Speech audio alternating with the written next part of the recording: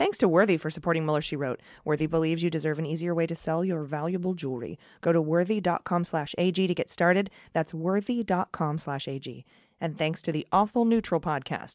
Listen to 7 comics, including myself, AG, as we play multiple role-playing games, including D&D, Call of Cthulhu, and Kids on Bikes, an RPG based on Stranger Things. Search for Awful Neutral wherever you get your podcasts and subscribe today.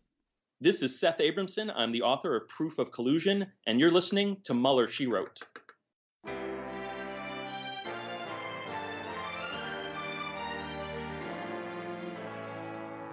So to be clear, Mr. Trump has no financial relationships with any Russian oligarchs. That's what he said. That's what I said. That's obviously what our position is.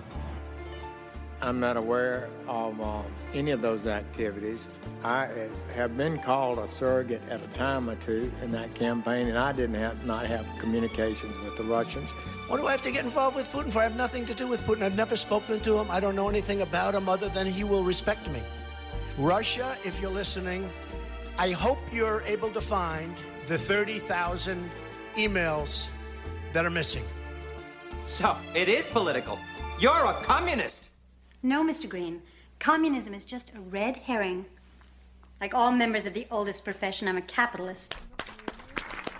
Hello and welcome to Mueller, She Wrote. I'm your anonymous host, AG, and with me today are Jordan Coburn. Hello. And Amanda Reeder. Hello. We have a big show today. We're right in the middle. We're right in between South Carolina and Super Tuesday in the 2020 Democratic primaries. Mm-hmm. We have a lot going on with the House Judiciary subpoena of Trump's former White House counsel, Don McGahn, and I'll be speaking with someone who worked as a prosecutor for 30 years in the U.S. Attorney's Office in D.C., named Glenn Kirshner. We've had him on the show before. You won't want to miss that, and that's coming up at the interview in the last block of the show. So how are you guys? Good. Ladies, women. Yes, thank you. Yes. Yeah, good. Mm-hmm.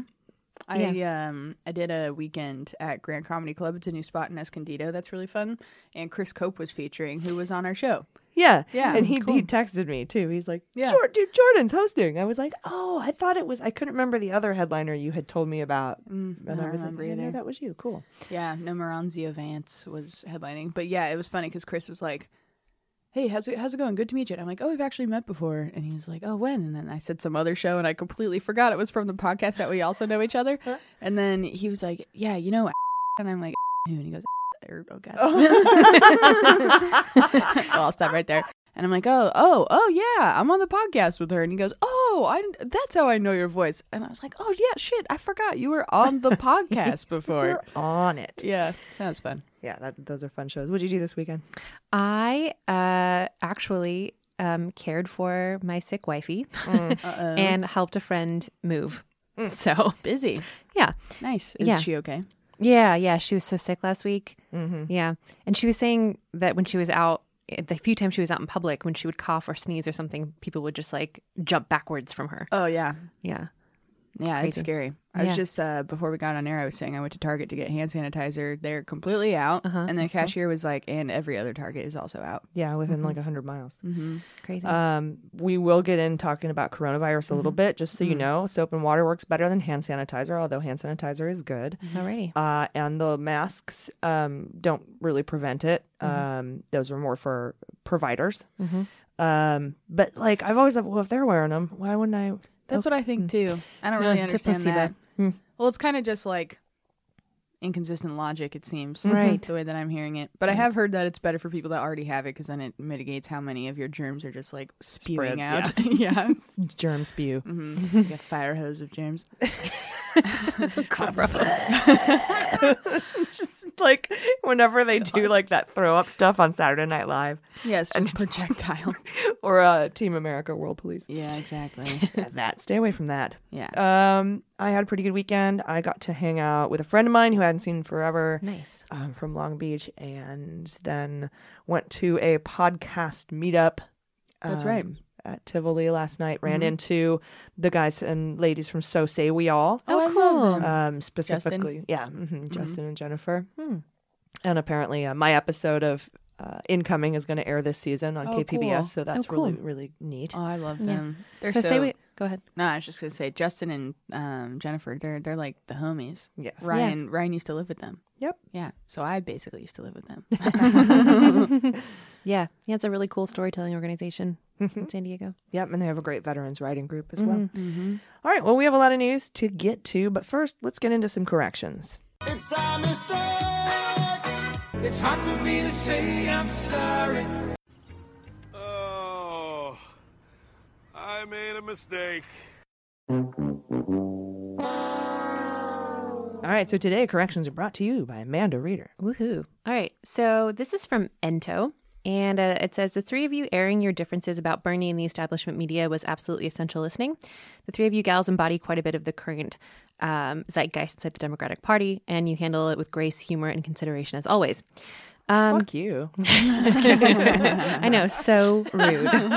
So rude. I'm like, oh. So he says it wasn't on Bernie to announce that he was briefed about Russian interference. A number of reports note this information was classified, and then he links to an MSNBC video.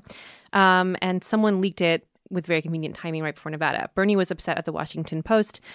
But one has to wonder if Trump or his sympathizers didn't leak it right before Nevada to try and hurt him. Though we don't really know the specifics. As AG said, no one has the receipts on this. Yeah, considering Trump actually wants Bernie. Yeah. Like he's, Yeah. I don't know that would have been the case, that Trump would have done it. Yeah. Totally. Also, side note, The Daily did a great episode on this with Bernie. Cool. Yep, I was thinking about that. And then he says, by the way, Oprah's recommendation, 100% deserved. Thank you. Yay, thanks. This is from Amanda DeLoff. AG is super smart and organized. Jordan is kind of impatient. And Amanda is a breath of fresh Canadian air. I love that fresh said, Canadian air. Kind of impatient. Jordan is kind of impatient. I'm like, that is the I am opposite. incredibly impatient, actually. It's the opposite of wolf shirt. I'm sure we're going to get also more emails about this correction because we're talking about controversial subjects. But anyway, in the episode Ginger Blog Party, after talking about Warren versus Sanders and PAC money, you should know that after 2016, Bernie converted his campaign into the Our Revolution PAC and has been accepting dark money contributions since then. It's unfair to the Warren campaign to make it sound like she is doing something Sanders hasn't been doing this whole time. Common Cause actually filed a complaint with the FEC in January about Our Revolution. Much of Sanders' senior staff used to work for Our Revolution. I love them both, but it is unfair to Liz to pretend Sanders is totally clean here. You keep me sane in these trying times. Interesting. I'll do more research on that. Yes. I didn't know that. We that will was a all do PAC. more research. Yes, definitely, because I had heard that it's operating similarly to a PAC, but not that it's like actually a PAC that gets all the protections of a PAC per se. Yeah, but Yeah. I mean, if you can make dark money donations, which I haven't verified. I haven't verified that either, but Yep. I would like to very Yep. much so. Absolutely. So And yeah, I don't think it would change anybody's mind. Yeah, I think the PAC.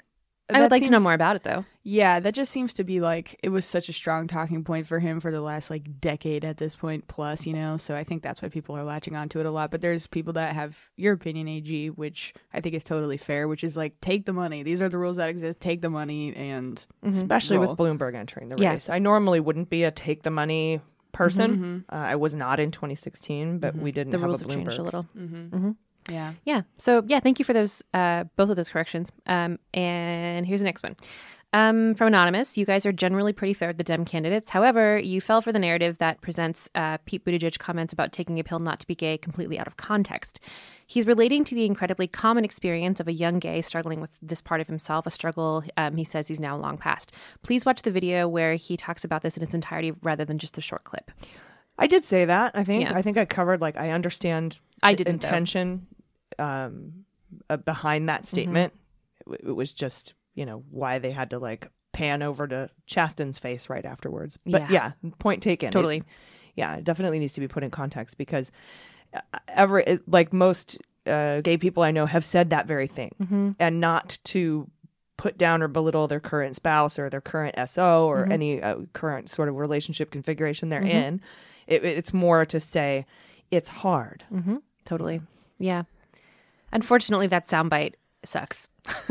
Yes. Short one. It I still was sucks. curious as soon I think it was Ryan who was watching it. Also Ryan is my best friend. My boyfriend turned best friend. Aw. So you'll hear me say his name all Conscious the time. uncoupling. Conscious uncoupling, yes.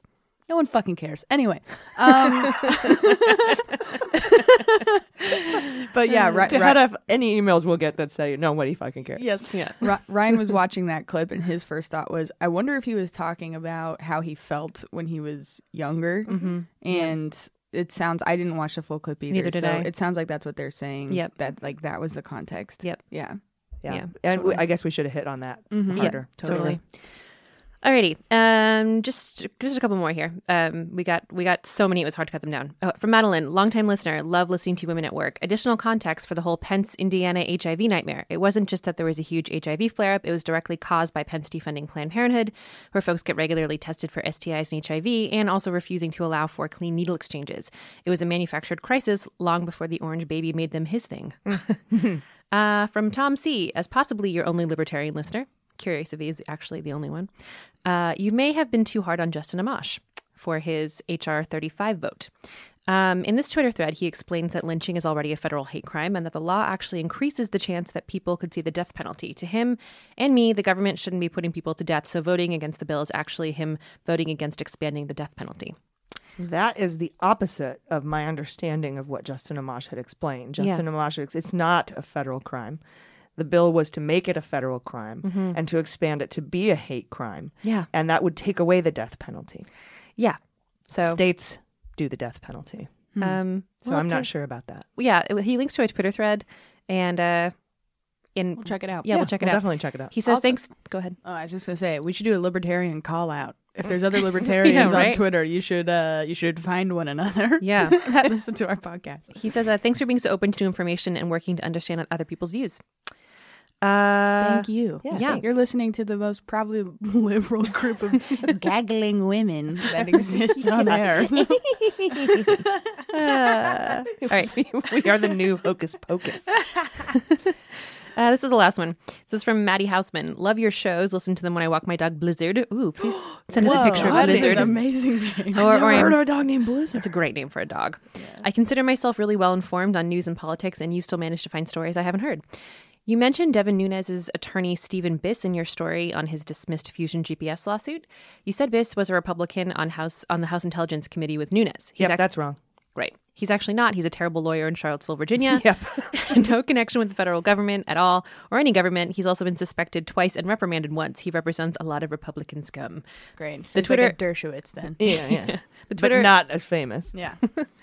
The Twitter account the Twitter account at Lawsuits Devin tweets about Nunes and Biss. That's how I know. Nice. And that's it. That is so sad that his actions have warranted an entire Twitter account that can sustain itself on his shenanigans alone. Oh, God. At Nunes Lawsuits? It's at Lawsuits Devin. At Lawsuits Devin. Whoa, that was all off. Okay, at Lawsuits Devin. I'm going to follow that. Yeah, I'm going to follow that too.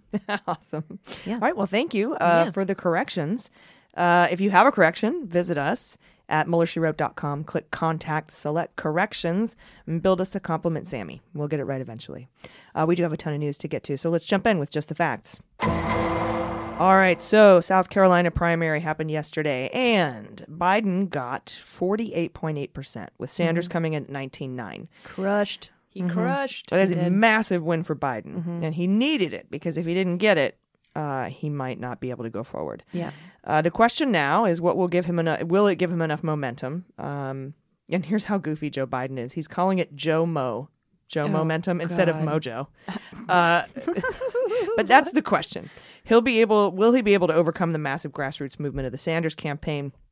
We talk more about, and please don't think I'm just saying that they're the only two viable candidates right now. I am not saying that. We talk more about campaign strategy and what the Biden campaign and how the Sanders campaign are preparing, along with Warren, Buttigieg, why Tulsi hasn't dropped out yet, Steyer dropping out. We talk about all that in our Daily Beans podcast that comes out first thing Monday morning or tonight if you're a patron. So check that out. We go way more in depth in the 2020 election in the Daily Beans.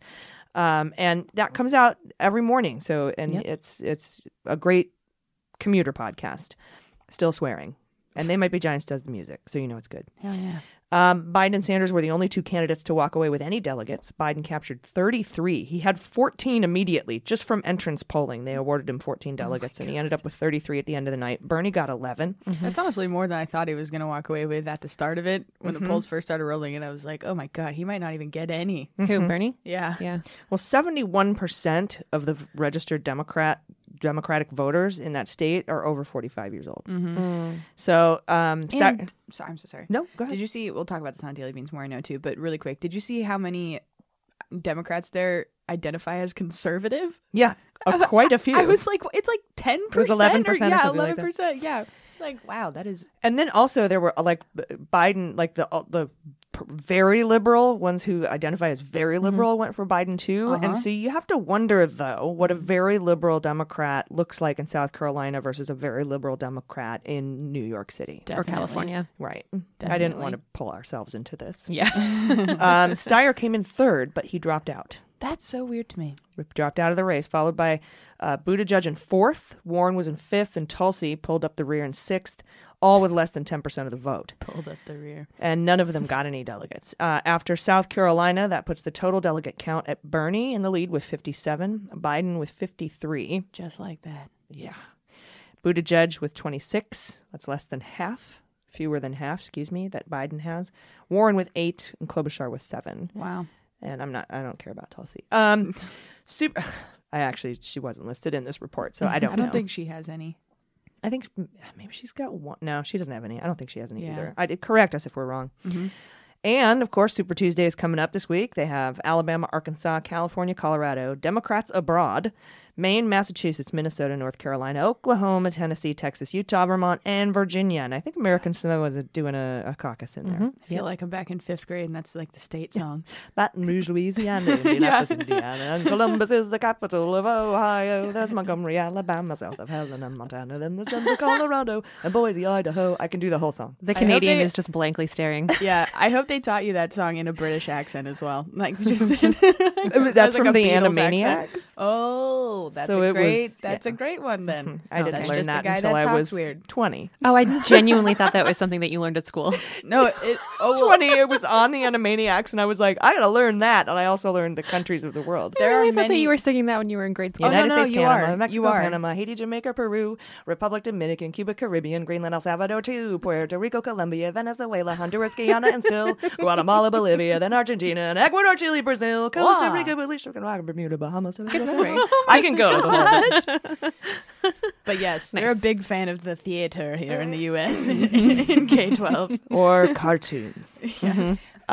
So Super Tuesday accounts for just over a third of all delegates that'll be awarded in the primaries, 33.4%. Sorry, what was that? How many? It accounts for 1/3, did you say? Just over a third, 33.4% of all delegates awarded in the contest. I think the thing is, though, considering the lack of unity currently in the party, I think not just Super Tuesday is going to count. Every fucking state is going to count. Right, which poses an interesting question for when do people actually start dropping out? Because you have Warren and, Klobuchar that might be sitting here thinking, I could have a Biden night, But I do have a very particular story from inside the Biden campaign about Klobuchar and Warren. We're going to go over that in the Daily Beans. Nice. Again, so check out the Daily Beans wherever you get your podcasts. Again, comes out every morning early. It's perfect for your commute. And They Might Be Giants does the music. They perform the theme for The Daily Show, just so you know. So cool. And Malcolm in the Middle. So cool. They won an Emmy for that. I know Congratulations. way too much about They Might Be Giants, but that's not possible because they're awesome. Also this week, we got a lot of news on coronavirus, along with a lot of disinformation from the Trump campaign. In a rare press conference, rare because they don't hold press conferences. I don't think they've had an official one since the Huckabees left. But in a rare conference held in the White House briefing room, Trump named Pence he named Pence the COVID-19 czar, who then walked up, wiped his nose, and then shook hands with everybody. I'm not kidding. He then told us he is the best disease man because there was a case of MERS one time in Indiana when he was governor. And in a subsequent briefing, which we'll talk about in a second, he actually bragged about his handling of the HIV crisis in Indiana in 2015, the one where his official mitigation strategy was prayer. Hopefully, since coronavirus disproportionately affects older people, he'll have some amount of compassion for this moving forward that he didn't have for HIV. Mayhaps, but I think he's literally 27 years old and just has that gray hair. Trump went on to name Steve Mnuchin and Larry Kudlow as other chief enforcers, and then put Stephen Miller's new wife in charge of communications. And forced an edict that any and all statements about the outbreak would have to go through the vice president's office. At a rally this week, Trump called the outbreak a Democratic hoax. Sorry, he said a Democrat hoax. Around that time, Merriam-Webster Online tweeted that the word hoax was trending as the most looked up word. So it seems Trump supporters were finally compelled to find out what the word hoax means. I guess they couldn't be bothered during the Russia hoax or the impeachment hoax. The next day, Trump held another press conference in which he lied about the number of cases in the U.S., saying there were 22 when there were at the time actually 68. He then told us about the first death from coronavirus in the U.S. that occurred in Washington State. Said it was a woman. He was incorrect. It was, in fact, a man. Pence got up and talked about his amazing handling of the HIV epidemic in his state. I was talking to you about that before. The doctors got up and assured the American people they had not been muzzled right after they said a bunch of nice things about Dear Leader. Trump was asked if he still thinks it's a hoax now that someone had died, and he lied again and said he didn't say the coronavirus was a hoax.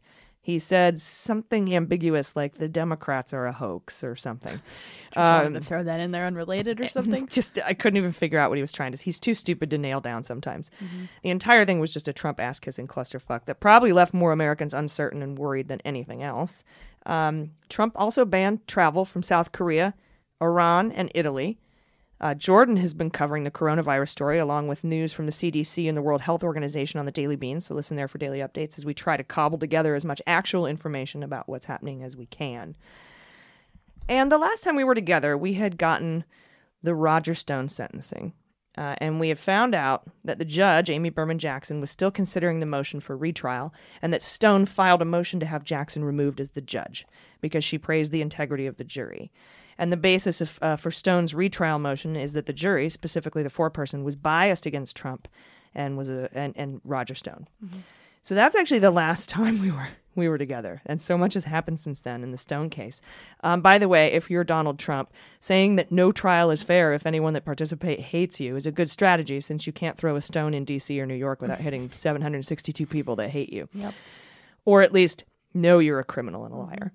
Trump even took his attacks from the juror to Judge Jackson and then to the justices, Ruth Bader Ginsburg and Sonia Sotomayor, saying they have to recuse themselves from all Trump cases because they're biased against him. So that's, everyone hates me. Yeah, we do. And that doesn't affect them. So shut up. Mm-hmm.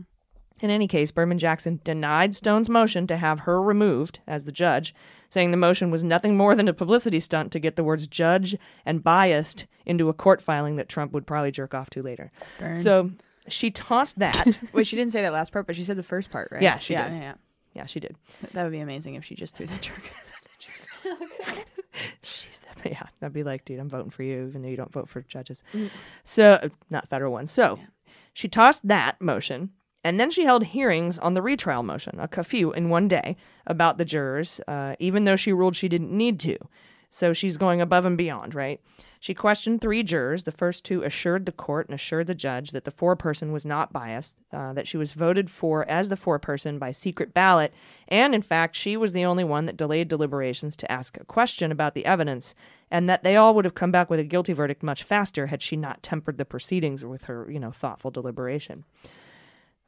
Judge Jackson then questioned the foreperson, who said she was not biased in the case. She shut down her social media for most of the trial, and she did not recall posting any specific anti-Trump or anti-Stone articles during the trial. Stone's lawyer also got a chance to question her, and she said the same things. The judge did not rule that day. She still has not ruled. She insinuated in earlier proceedings, I'm talking about the sentencing hearing, that she wanted to respond to the retrial motion in writing. So I'm sure she's hard at work on that, and we will get a thoughtful and probably intense work product from her soon. My beans are on her denying the motion. Mm-hmm. I like how she said she shut off her social media, as if Roger Stone is relevant enough at all to be grazing people's social media feeds. Yeah, and Roger Stone is back and forth on this too. Like sometimes he'll be like, I'm not important enough for a gag order. And then other times he's like, I'm the most important thing. And it's just like... Yeah, I guess I'm more talking about organic talk, whereas he's specifically putting things out about his stupid fucking book or to attack the judge. Yep. Mm-hmm. Yep. So that was interesting. All that Roger Stone stuff happened this week, and I'm sure by the next time we talk on Mueller, She Wrote, we'll have a decision on the retrial motion. So we'll be right back with today's Hot Notes, Sabotage, and the Fantasy Indictment League. So stay with us. Hey everybody, it's AG, and this episode of Mueller, She Wrote is brought to you by Worthy. I'm a big proponent of selling your engagement ring if your relationship ends. Selling jewelry you don't wear frees up negative energy attached to it, and I do think objects like that hold negative energy, and it helps you move on, both emotionally and financially, so you don't have to sit there and stare at it on your finger or in your jewelry box. Worthy believes you deserve an easier way to sell your valuable jewelry. You just schedule a free, secure pickup, fully insured by Lloyd's of London and tracked by FedEx. Worthy does all the work for you, and you get a total peace of mind. Expert gemologists from GIA prepare your jewelry for auction. You're in control at every step. You choose what price to accept, even after you send in your jewelry. So you can watch the offers roll in, sometimes for up to twice as much as what you'd think you could get from like a local jeweler or a pawn shop. And you get paid quickly within just a few days. With Worthy, you can trust that you're getting the best possible price for your jewelry. You may have already seen Worthy on the Today Show, New York Times, Washington Post, Forbes, and more. There are tens of thousands of happy sellers who have sold over $100 million worth of jewelry with Worthy. Also, tons of 5-star reviews. Selling your jewelry can be a great way to reinvent yourself and your future. So why would you settle for anything less than the best price you can get? Give Worthy a try, and you could get double what you get from a local jeweler. See all the rave reviews and success stories right on their website. Go to worthy.com/AG to get started. That's WORTHY.com/AG. You'll be glad you did. Hot notes. All right, everybody, welcome back. Today we have Hot Notes, the Department of Justice edition. Jordan, what do you have for us? Yeah, just a heads up, this segment is not going to be very funny because the story is really awful. The Justice Department has created an official office whose purpose is to denaturalize immigrants. They said the purpose of the office is, quote, to bring justice to terrorists, war criminals, sex offenders, and other fraudsters, end quote. So amazing to me because that description literally describes the white-collar criminals that effectively run this country currently.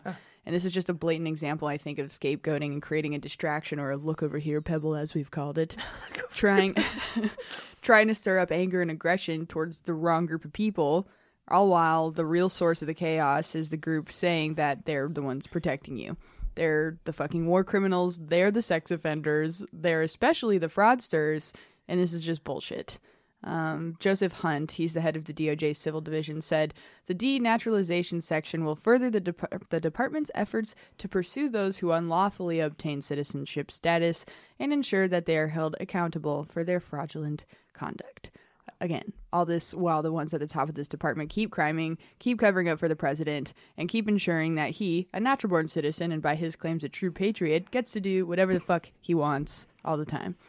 Some lawyers in the Justice Department are also afraid that this office is going to be wrongfully used against naturalized immigrants who have not committed any crimes, just like our current system is used against our own citizens, mostly people of color. See a pattern?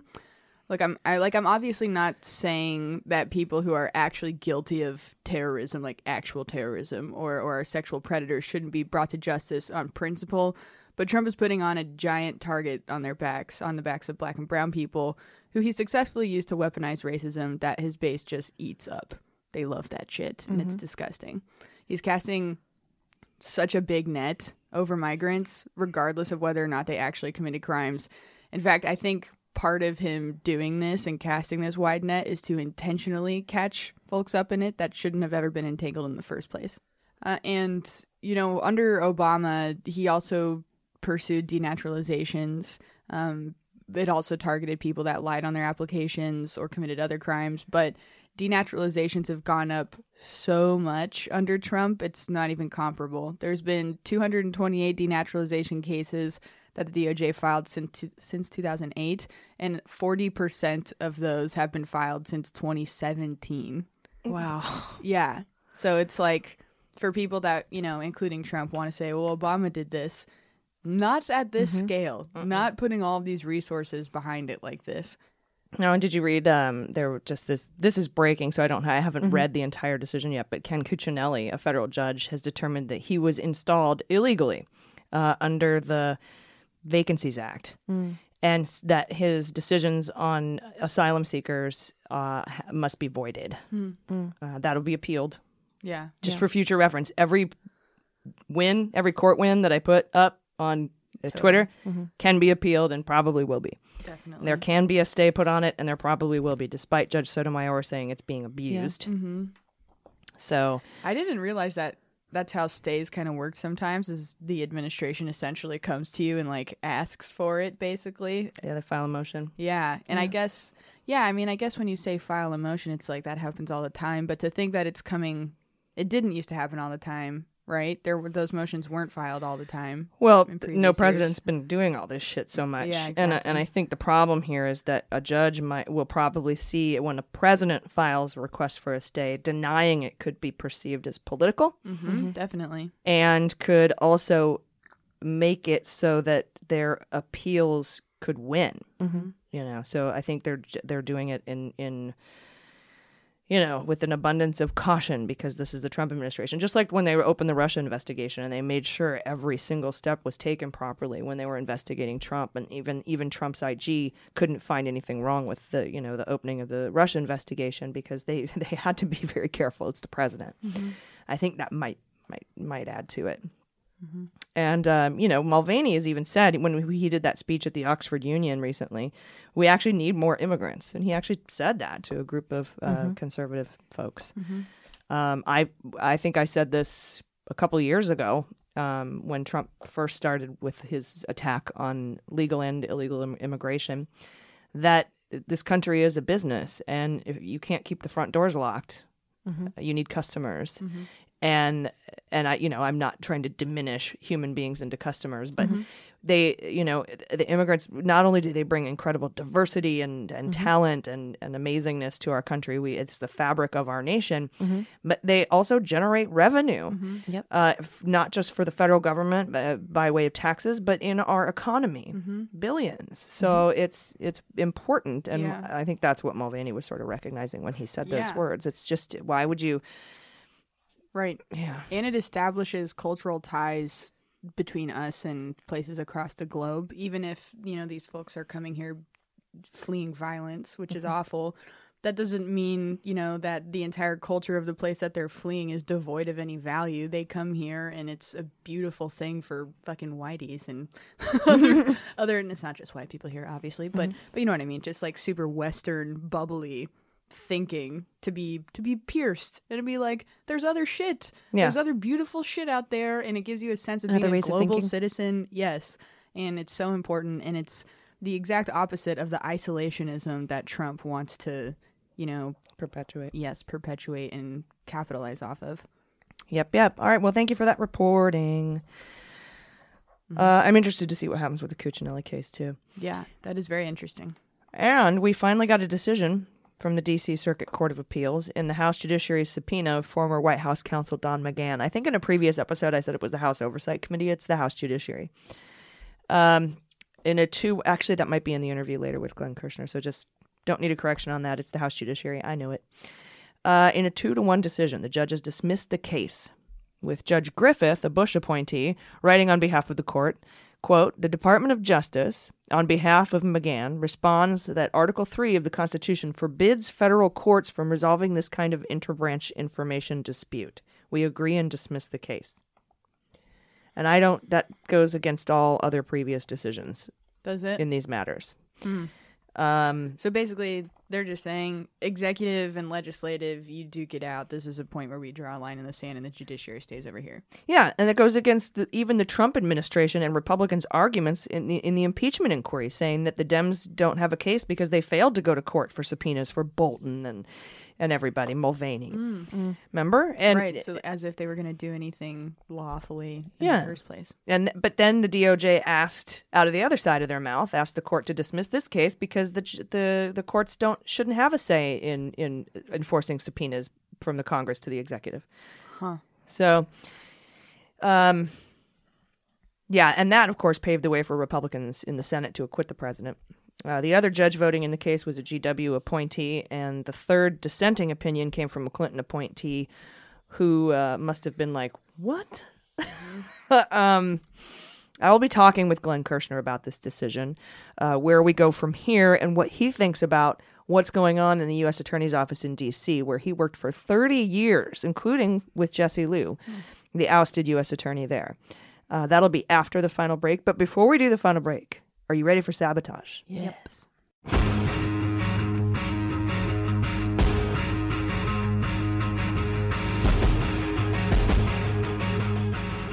All right, so we recently found out a guy named Andy Kawaja, who had been on my fantasy indictment draft since the Minority Report came out from the House Intelligence Committee after the Russia investigation.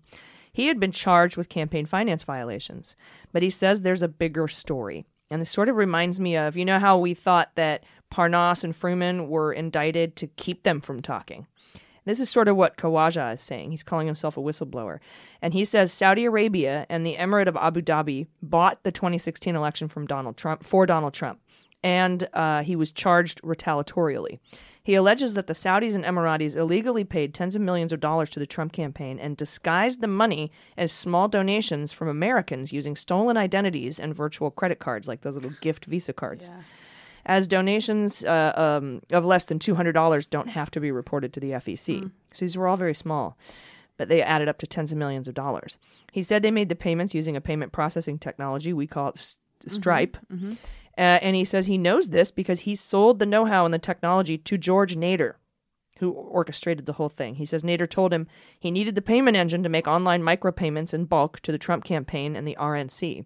He also said, Khawaja said Nader told him Trump promised he'd be hard on Iran if the Saudis and Emiratis helped him win, and that he would destroy Obama's nuclear deal. He would cripple the Iranian economy with sanctions on oil. He also told him the Russians were on board. Nader told Khawaja the Russians were on board, and that Nader himself had met with Putin and gotten the green light from him because he wanted Hillary to lose. Oh, great. He then provided photos of Nader with Putin. Whoa. Multiple photos of a meeting between Nader and Putin. Is this the first time we're hearing this? Yes. Holy shit. Yeah, that's why I sort of wanted to focus on this one. The Department of Justice, though, indicted Nader and Khawaja for making illegal payments to the Hillary campaign. The U.S. now considers Khawaja a fugitive. Dude. Wow. Jesus Christ. I mean, I guess indict him again then, right? Well, yeah, I think they'll probably, just like we thought there would be superseding indictments coming for Fruman and Parnas and Korea, because they're trying to, stamp them out and, disappear them, that we might get superseding indictments for Khawaja and Nader. Yeah. Holy shit. But for messing with the Hillary campaign. Interesting, huh? Yeah. Very interesting. All right. Well, we will be right back to discuss. Oh, wait. Let's do the Fantasy Indictment League first. You ready to play the Fantasy Indictment League? Yes. I'm gonna be indicted! No, wait, it's gonna be okay. Indicted! Honey, Dick. Indicted! Honey. I'm gonna be indicted! Hold it, they can't. It's gonna be okay. Just calm down. I can't calm down. I'm gonna be indicted! Okay, Jordan, you get to go first this time. What say you? I'll do Nader. Nice. Superseding. Yes. Superseding Nader, and I'll do a superseding Khawaja. Nice. What is Khawaja already indicted for? Campaign finance violations alongside Nader. Okay. For making straw man donations to Hillary's campaign. Right. And so... oh, God. It's hilarious. Yeah, and of course Seth Abramson is like, I told all you motherfuckers this in my book. Read my book. Yeah. Wow. Okay, Tom Barrack. Classic. Superseding Parnas. Nice. Superseding Fruman. Superseding Korea. Corrria. Yeah. I will do AMI. All right. God. I'll do Giuliani. Do you remember what the statute of limitations is on an AMI case, if any? 5 years for 5 federal years. crimes. Yeah, okay. Pecker. And I'll go Ghislaine. Although, and now this is totally flipped, right? Because now we're picking indictments that we think will be retaliatory. It's scary times. Okay, now we will be right back to discuss the implications from the McGahn decision right after this quick word about Dungeons and Dragons. Stay with us. Hey everybody, it's AG, and this portion of Mueller, She Wrote is brought to you by the Dungeons & Dragons podcast called Awful Neutral. I'm on it, and it's basically 7 comedians playing different role-playing games. Mostly we play classic D&D, but we've also done a special Halloween Call of Cthulhu episode. We did a Leprechaun episode for St. Patrick's Day that's coming out soon, and we did, and also we're doing Kids on Bikes, which is a role-playing game based on Stranger Things, which is awesome. And I think you'll really enjoy it. It's sort of my free time, my downtime, and it's kind of crass and just a lot of fun, and I think that you'll really appreciate it. So wherever you get your podcasts, look for Awful Neutral. You can also follow us on Twitter at AwfulDND. And I think you'll, it's fun. If you're into role-playing stuff, I think you'll enjoy it. And even if you're not, you'll probably be like, okay, I need to start playing role-playing games. So check it out. Again, Awful Neutral. I think you'll love it. Joining us today for the interview is MSNBC legal analyst and former 30-year federal prosecutor with the U.S. Attorney's Office in D.C. Please welcome Glenn Kirshner to the show. Glenn, thanks for coming back on Mueller, She Wrote. Yeah, happy to be with you. Yeah, I'm so glad that I was able to get a chance to talk to you because, as you know, yesterday we finally got the seemingly delayed ruling from the D.C. District Court of Appeals on the House Oversight Committee's subpoena of Don McGahn. This is a long time coming, and I've read through the ruling, and it seems as though the court has decided in a 2-1 decision that they don't have jurisdiction to decide interbranch issues between the executive and Congress. What are your takeaways from this ruling? You know, my takeaway is that I understand that the courts are loath to enter the fray when it comes to what they call the political question doctrine. They think the other branches of government ought to fight it out. And, you know, I don't have a problem with that conceptually, as long as the other two branches of government are acting in good faith and being at least minimally law-abiding. That really does help. Unfortunately, we have an executive branch that doesn't give one whit about the law. And, you know, ordinarily when the executive branch runs amok, when the executive branch engages in crime and corruption and abuses, it's the Attorney General's job. It's the job of the Department of Justice and the FBI to address that. Unfortunately, our constitutional construct did not take into account what happens if you have a corrupt president as enabled and supported by a corrupt Attorney General. That is why I think we have to turn to the courts to inject some sort of law-abiding sanity into what we've been experiencing. And 2 of the 3 Federal Circuit Court of Appeals judges in D.C. just said, nope, we're out of it. So it is yet another dark day for the rule of law in our country, given the opinion they handed down yesterday in the McGahn case. Yeah, I feel you on that because, I mean, well, first of all, we've seen the Trump camp and his lawyers and his legal team and Trump himself argue that they can't be investigated by state investigators or district attorneys. They can't be investigated by Congress. He can't be impeached. And even during the impeachment proceedings, they argued that Democrats should have relied on the courts to rule on, for example, the Bolton testimony. So how do they, I don't even understand how they can justify that kind of contradiction here. Yeah, welcome to King Donald. Apparently nobody can address his crimes and abuses. You know, here, if there is a little bit of a silver lining hiding behind this enormous dark cloud, it is that it was a 2-1 split. So 2 of the justices decided that this is what we call a non-justiciable issue. It's not an issue that they believe the courts should take up. But even those 2 judges, there was they kind of splintered on the question of whether there is such a thing as absolute immunity, which is what McGahn and others are claiming. You know, absolute immunity is not a thing. There's no such legal doctrine of absolute immunity. So the opinion was really more of a 1-1-1 split. You have Judge Thomas Griffith, who was appointed by George W. Bush, and I'm generally loath to point out who appointed a particular judge because, you know, judges are not supposed to be driven by politics or ideology or who they were appointed by. And I will tell you, in my 30 years as a prosecutor, I appeared before hundreds of judges, both civilian and military. And until, you know, Donald Trump entered our world, I never once asked or knew who appointed which judge. It just didn't matter. It, of course, does matter now. So you got Judge Thomas Griffith, who wrote the opinion for the majority. Then you've got Judge Karen Henderson, who was appointed by George H.W. Bush, who went with Thomas Griffith and said, we don't think this is an issue the courts should be involved in. But she said, and by the way, ain't no thing as absolute immunity, which is actually a pretty consequential question because that's what Don McGahn is asserting. And then, of course, you have Judge Judith Rogers, who was appointed by Bill Clinton, who dissented flat out and said, wait a minute.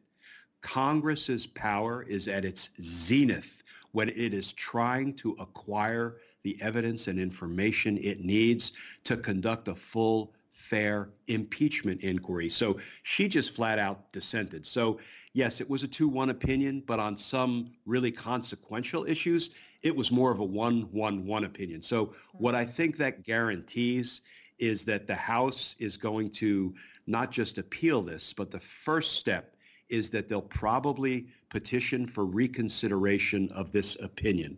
And I hate to be down in the appellate weeds, but I did do appellate prosecution for a number of years.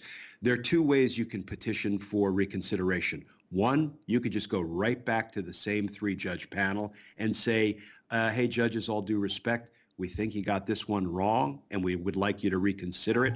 I think they may forego that step in favor of what's called en banc reconsideration. En banc, fancy Latin word for full bench, all of the judges. So they will probably ask for all 11 D.C. Federal Circuit Appellate Court judges to reconsider what the 3 judges on the panel just said. And here I'm going to go right back to politics, unfortunately, because of the 11 judges who sit on the D.C. Court of Appeals, 7 were appointed by Democrats, 4 were appointed by Republicans. Again, that shouldn't matter, but frankly, in this day and age, it may matter. So we may see the full court overturn what we just got out of those 3 judges. Yeah, and bringing up I'm with you on never thinking about who appointed judges before. It didn't really matter until now because of Trump. Just seeing some of these picks that he puts forward.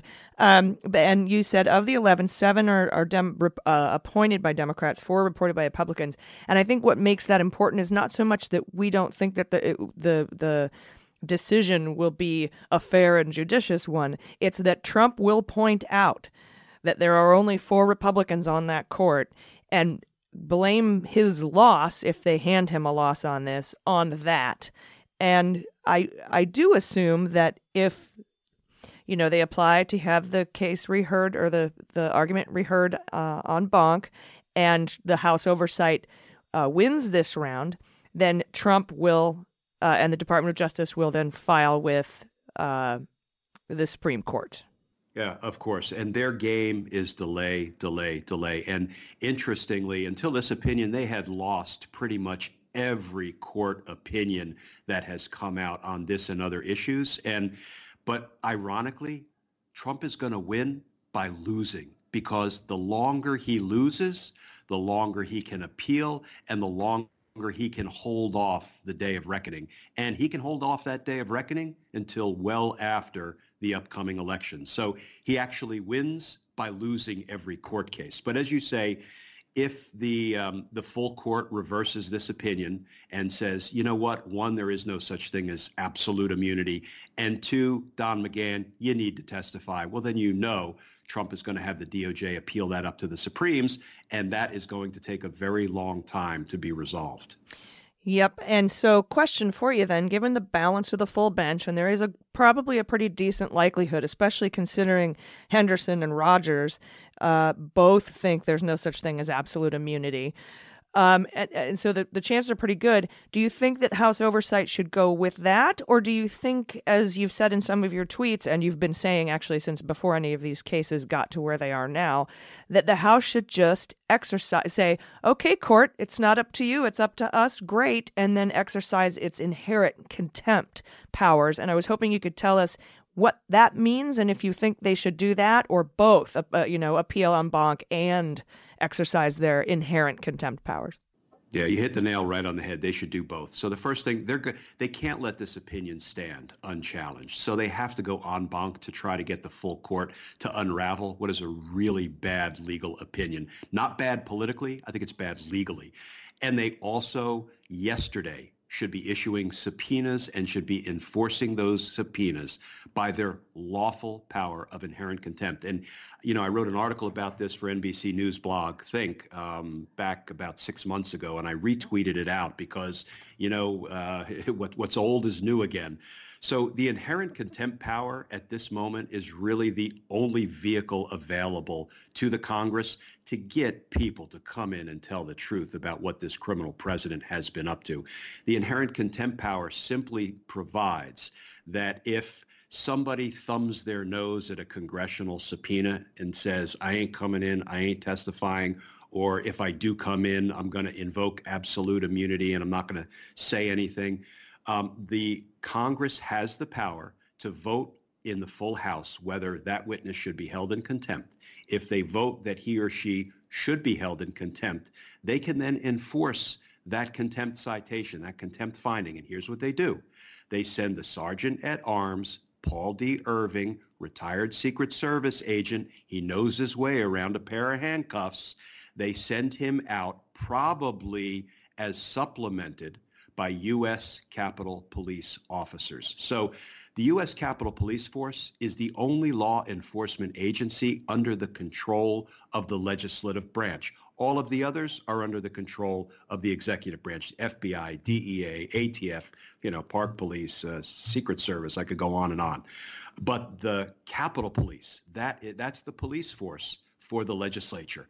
And they actually have every right, and this has been affirmed by the Supreme Court, even though they haven't done it since the 1930s. They have every right to arrest for contempt anybody who fails to comply with their lawfully issued subpoenas. That's the only vehicle they have left. There are a couple of other ways to enforce congressionally issued subpoenas, but they're basically dead doctrines at this point, because one is what they did with McGahn. They try to bring suit to enforce the subpoena, and 2 of the 3 judges just said can't do it. The other way they can do it is what's called criminal contempt. That would require Bill Barr to refer a contempt charge for somebody who refused to appear on a congressional subpoena, refer it to my old office, the U.S. Attorney's Office for the District of Columbia, so the prosecutors there, all of my friends and former colleagues, could pursue in court holding somebody in contempt criminally for failing to comply with a congressional subpoena. Well, you think Bill Barr is going to refer anybody who is Trump-friendly for that kind of a potential criminal contempt proceeding? Oh, heck no.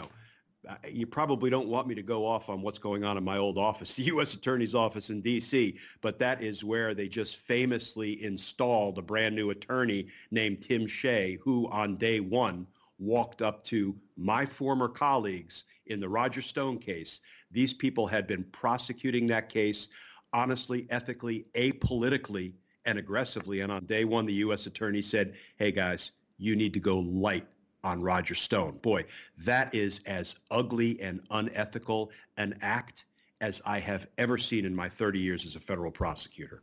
I had a feeling you might want to talk about that. And I want to get to that in just a second, but I did have a quick question, though, about doing both remedies for appealing en banc and using inherent contempt powers, because it makes sense. You send the sergeant at arms out, and they exercise that, which they haven't done in 90 years or something, as you said. And their argument could be, because of this ruling, well, we used to go to the courts, but now we can't. The courts are saying they don't resolve these kind of issues, so they would have at least a good argument there. But would appealing en banc weaken an argument to use inherent contempt powers? No. And, listen, that is a lawful vehicle that is on the books. And even though it hasn't been used in a while, the Supreme Court said they have every right to enforce their own subpoenas. I think it was Ben Franklin who said, it would be folly to say that the Congress has the right to impeach, but they don't have the power to obtain the evidence they need to decide whether to impeach. So no, I don't think appealing a bad decision undercuts the lawful process of inherent contempt. They could have and should have been doing it all along. I understand that there would be an accusation that it was somehow heavy-handed to lock up people who refuse to comply with lawfully issued congressional subpoenas. But you know what? Trump and Barr in tandem have employed every heavy-handed tactic known to man. And so for the Dems in Congress to respond in kind with a lawful, albeit somewhat aggressive approach, is long overdue. Yeah, that's a good point. It's impossible to weaken an argument to use something that's on the books as a remedy, a legal remedy that you have. And this is funny. I had this. Here's what my script of questions says, Glenn. It says, before I let you go, since you worked at the USAO in D.C. for so long, I'd like to get your thoughts on what happened to Jesse Liu being replaced by Tim Shea. And you've already sort of touched on it a little bit. As you saying, it's the most offensive thing you've seen in 30 years. I'm also interested in to know what you think about what happened to Jesse Liu. Yeah, so I know Jesse because we were line prosecutors in the U.S. Attorney's Office in the early 2000s when she was there for 4 years before moving on to some other jobs. Then, of course, she returned as my final and 10th U.S. attorney that I served under before I retired from the Department of Justice in June of 2016. And, I served under 6 presidents from Reagan to Trump. I served under 10 U.S. attorneys. Never once did I have a U.S. attorney come to me and tell me to do anything differently in any of my prosecutions. So when I read the New York Times reporting that Tim Shea told the Roger Stone prosecution team the first day he arrived at the office, you need to go easy on Roger. I'm obviously paraphrasing there. But, again, that is sort of obscenely unethical. Jesse Liu, yes, she was appointed by Trump. Yes, she was only one of 2 U.S. attorneys who were personally interviewed by Trump before he decided to nominate them. There are 94 U.S. attorneys' offices in the country. He chooses to personally interview the one who's going to head up the D.C. practice, which is, Politics Central, and the Southern District of New York, which is, Prosecution Central for some of our most high-profile political cases. And he interviews Jesse and Jeff Berman personally before he, picks them, some might say installs them. Maybe he thought Jesse was going to be a lackey. Well, Jesse is no lackey. Jesse prosecutes people honestly, fairly, ethically, and apolitically, regardless of what her own political persuasion may be. So, it's crazy in my view that after the first investigative team on the Andrew McCabe case said, guess what? Not enough evidence to prosecute. Well, then that team was replaced with a second prosecution team. That team presented the case to the grand jury based on all the reporting that we've seen, and it looks like one of 2 things happened. Either the grand jury no-billed, they said, you ain't got enough to indict Andrew McCabe, or they may have actually not asked the grand jury for a vote, sensing that the grand jury would no-bill. Those are both completely legitimate procedures. I've done both in grand juries. But the fact that, Trump perceived that my old office wasn't being aggressive enough in carrying out his desire to punish one of his sworn enemies, Andrew McCabe, by prosecuting him, notwithstanding that we apparently didn't have enough evidence. What does he do? He yanks Jesse Liu out of the number 1 spot at the D.C. U.S. Attorney's Office. Now, granted, he nominated her for a position in Treasury, but what did he do 2 weeks later? He withdrew that nomination. So my question is, was that whole thing a ruse to just get her out of a position, install a Barr loyalist, somebody who's been described as a Barr acolyte, Tim Shea, so maybe he will do the president's dirty bidding as the top prosecutor in D.C.? Let's see if they start to dig into and investigate the Jim Comeys of the world and the Brennans of the world and the Clappers of the world. We know they couldn't get an indictment against Andrew McCabe. Let's see where they go next. Yeah, well, I'm sure you know how I feel about that question. And, everything that you just went through. Also last year, right around the time that the grand jury did not return an indictment on Andrew McCabe, I believe Trump tried to move Jesse Liu out at that point again, too, to give her the number 3 spot in the Department of Justice. It just seems to me like he's trying to, as he did with Marie Yovanovitch, remove somebody that's not doing his corrupt bidding.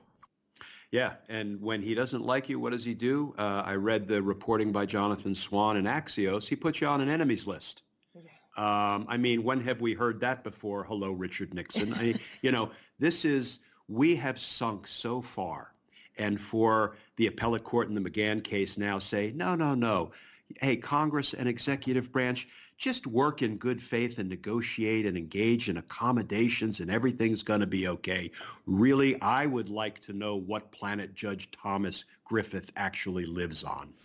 Yeah, and just real quick, but I guess it's not a really easy question, but I'm going to ask you the same question I asked Frank Figliuzzi, Malcolm Nance, Andrew McCabe. So what do we do? Who do we tell? If we can't brief the Gang of Eight without getting somebody fired, and we can't trust the DNI, the Attorney General is compromised, most of the Senate seems to be bought and paid for, who do you go to if you're a line employee at the Department of Justice or anyone in the 17 intelligence community agencies and you've seen some shit? Who do you tell? Where do you go? I still think Michael Horowitz, the Inspector General at the Department of Justice, is somebody that can be trusted to do his job fairly and apolitically. I know he also has his detractors, but when I look at the report he issued with respect to the FISA warrants and what the FBI had been doing with respect to the origins of the Russia investigation, here's what I like about his findings. He criticizes everybody when he finds something to criticize. So you know what? The FBI looks like it really fell down on the job with respect to some of the warrants and some of the re-ups that they were presenting to the FISA court, and they need to do better. And Director Wray said he takes that criticism deadly seriously, and he's committed to doing better. But what else did Michael Horowitz say? He said, the origins of the Russia investigation were sound and were righteous. And of course, you couldn't get Bill Barr in front of a microphone quickly enough to say, no, we disagree with all of that. And then he trotted out John Durham, the U.S. attorney that he tapped to go globe-trotting to try to undo the Mueller investigation conclusions, to try to undo the conclusions of the bipartisan efforts of Congress looking into the origins of the Russia investigation. Everybody concluded they were righteous, and yet Barr and Durham couldn't get in front of a microphone quickly enough and do what no U.S. attorney should do, which is comment about a pending investigation. So to answer your question, I think Michael Horowitz is still someone who whistleblowers can go to. I would like to see 100 whistleblowers a week come forward and say, I'm sick of it. Let me tell you about the dirt I see going on inside the executive branch of our government. Unfortunately, when those people are labeled as traitors, and you know what we used to do to traitors, according to President Trump, you can see why people are running scared. And Trump loves that people are running scared. Well, thank you so much for your insights today. I really appreciate it. MSNBC legal analyst and former 30-year federal prosecutor with the U.S. Attorney's Office in D.C., Glenn Kirschner. It was really, really a pleasure to talk to you. I appreciate you coming on. Thank you. Enjoyed talking with you. All right, everybody, that's our show. Thanks again to Glenn Kirschner for coming on and telling us about his experience in the D.C. Attorney's Office with what he thinks is happening with Jussie Liu and Tim Shea and just that whole insanity. And it's already old news, isn't it? The weaponization of the Department of Justice. And so we need to keep that at the forefront of the news. Yeah. I just want to see the House hold him in contempt. Yeah. Yeah, and I agree with Kirschner on that too. He's like, look, I've been saying this for a while, and I just thought it was interesting too. I was like, does holding them in inherent contempt, sending the master at arms, is it master at arms? No, it's the sergeant at arms out master of arms. I have 8 arms.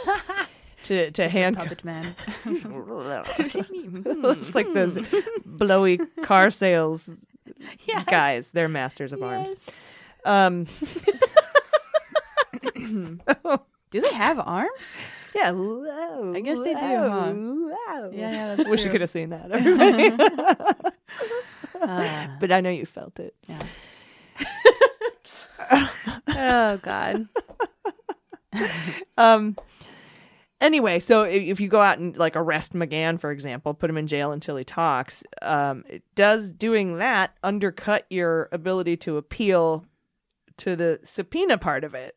Like to get to appeal the court and say, no, the court, you need to decide. Like, and I thought he made a really great point about no, it's you can't undercut something that's legally your option to do, and it's still legally within the confines of the Constitution to send the sergeant at arms out to arrest these mofos. So we'll see what happens. We'll see what Schiff decides to do. I hope they get tough, but they also might be like, we don't want to mess with the election. Yeah, you know, they're very close at this point, I guess. But I don't know. I feel like the election has been happening for a year already. It has actually, hasn't it? I am so stoked though, just like the fact that Super Tuesday is in a couple days, and the road only continues further. And it's already March. God, I do sometimes daydream about Canadian elections, which only last 4 months, and there are really strict campaign finance rules. Yep. Which I'd love to get to, but we can't unless you fucking vote for whoever the fucking nominee is. It's mostly the length, man. Like the elections there are so short. Yeah, and it could be Biden. You don't, and you're just gonna have to do it. Yeah, you're gonna have to. Oh yeah, Biden is not the worst person that could get elected. I will tell you that. At least not as far as I'm concerned. Out of the Democratic Democrats. field. Yeah, Agreed. Totally. Yeah. Vote blue. Yep. Agreed. And I still have an offer out, $1,000 to the charity of Tulsi Gabbard's choice if she doesn't run third party. But she has to email me about it. No, I'm kidding. I don't think she's gonna. I have beans on her not doing that. Really? You got beans on her not running third? Mm-hmm. Cool. I don't think she's going to either. I don't think so. I hope not. She could run as a libertarian. Interesting. Yeah, she does have a lot of libertarian fans. Definitely. She has a lot of libertarian fans. For sure. Yep. Yeah. A lot of pet snakes out there. In the same episode, we welcomed our libertarian listener. I know. He's just sitting there listening, petting a snake. Just kidding. Love you, libertarian. Seriously, yes. And those are old comedy tropes. Yes, they Please are. don't take Yes, me they seriously. are. Please don't take me seriously. Yeah. I It get is on the most flag. of this from Triumph the Comic Dogs. Yes. Bit where he walks through the Star Wars fans line. I haven't seen Who's that. taking care of your pet tarantula while you are here? I get most of those tropes from roasts. Yeah. So please don't take them seriously and forgive me. I do love you all. Yeah, you can send us your favorite liberal roasts back. Yeah. We'll have I don't know if my heart can take tit it. for tat. Tit for scat. If you're I feel like they're all... Wait, scat, skibidi-bat. That seems like... not the poop kind of scat? No, isn't scatting like skibidi-bat? It is, but it's also poop. Oh. That's a multi-use word. I didn't read this correction because we had too many to choose from, but there was one correction where both in the beginning and end of the compliment sandwich it said love all the poop jokes. I was like, someone is a fan of Jordan and I's constant poop jokes, keeping it classy as fuck. Hell yeah. Poop sandwich. Shit sandwich. Oh, it's so fun. Just the duality of being, a relatively intelligent person like ourselves and also loving poop. Yeah, and also being a lowbrow comic. Yes. I love dick jokes. And also, I'm really into what's going on in the McGahn subpoena case. Yep. Take me seriously. We should have shirts that say, take me seriously. Yeah. I love poop and justice. I'm a doctor of poop. All right. Anyway. Jokes and justice. Poop jokes and justice. There's our episode title. Wonderful. Thank you all so much. Featuring Glenn Kirshner. He'll be thrilled. People are also going to be disappointed because we didn't even have any real poop jokes. Well, that's why you got to stay around to the end of the show to get it. Yep, to get the poop jokes. Yeah. All right. That is Yeah, the all right. show. And I hope that you all have a wonderful week. Check out the Daily Beans every morning. We'll be giving you the news as it happens, particularly focused on more current events. And although I guess this is all current events. It's just one is more Mueller focused, one is more 2020 election focused. Yeah, we get more Trumpy. We get deeper into specific cases and stuff on Mueller, She Wrote. Yep. Cool. Thank you very much, everyone. Please take care of yourselves. Take care of each other. I've been AG. I'm Jordan Coburn. I'm Maddie Reader. And this is Mueller, She Wrote. Mueller, She Wrote is executive produced and directed by AG and Jordan Coburn, with engineering and editing by Mackenzie Mazzell and Starburns Industries. Our marketing manager, production and social media direction is by Amanda Reeder. Fact-checking and research by AG, Jordan Coburn, and Amanda Reeder, and our knowledgeable listeners. Our web design and branding are by Joel Reeder with Moxie Design Studios, and our website is MullerSheWrote.com.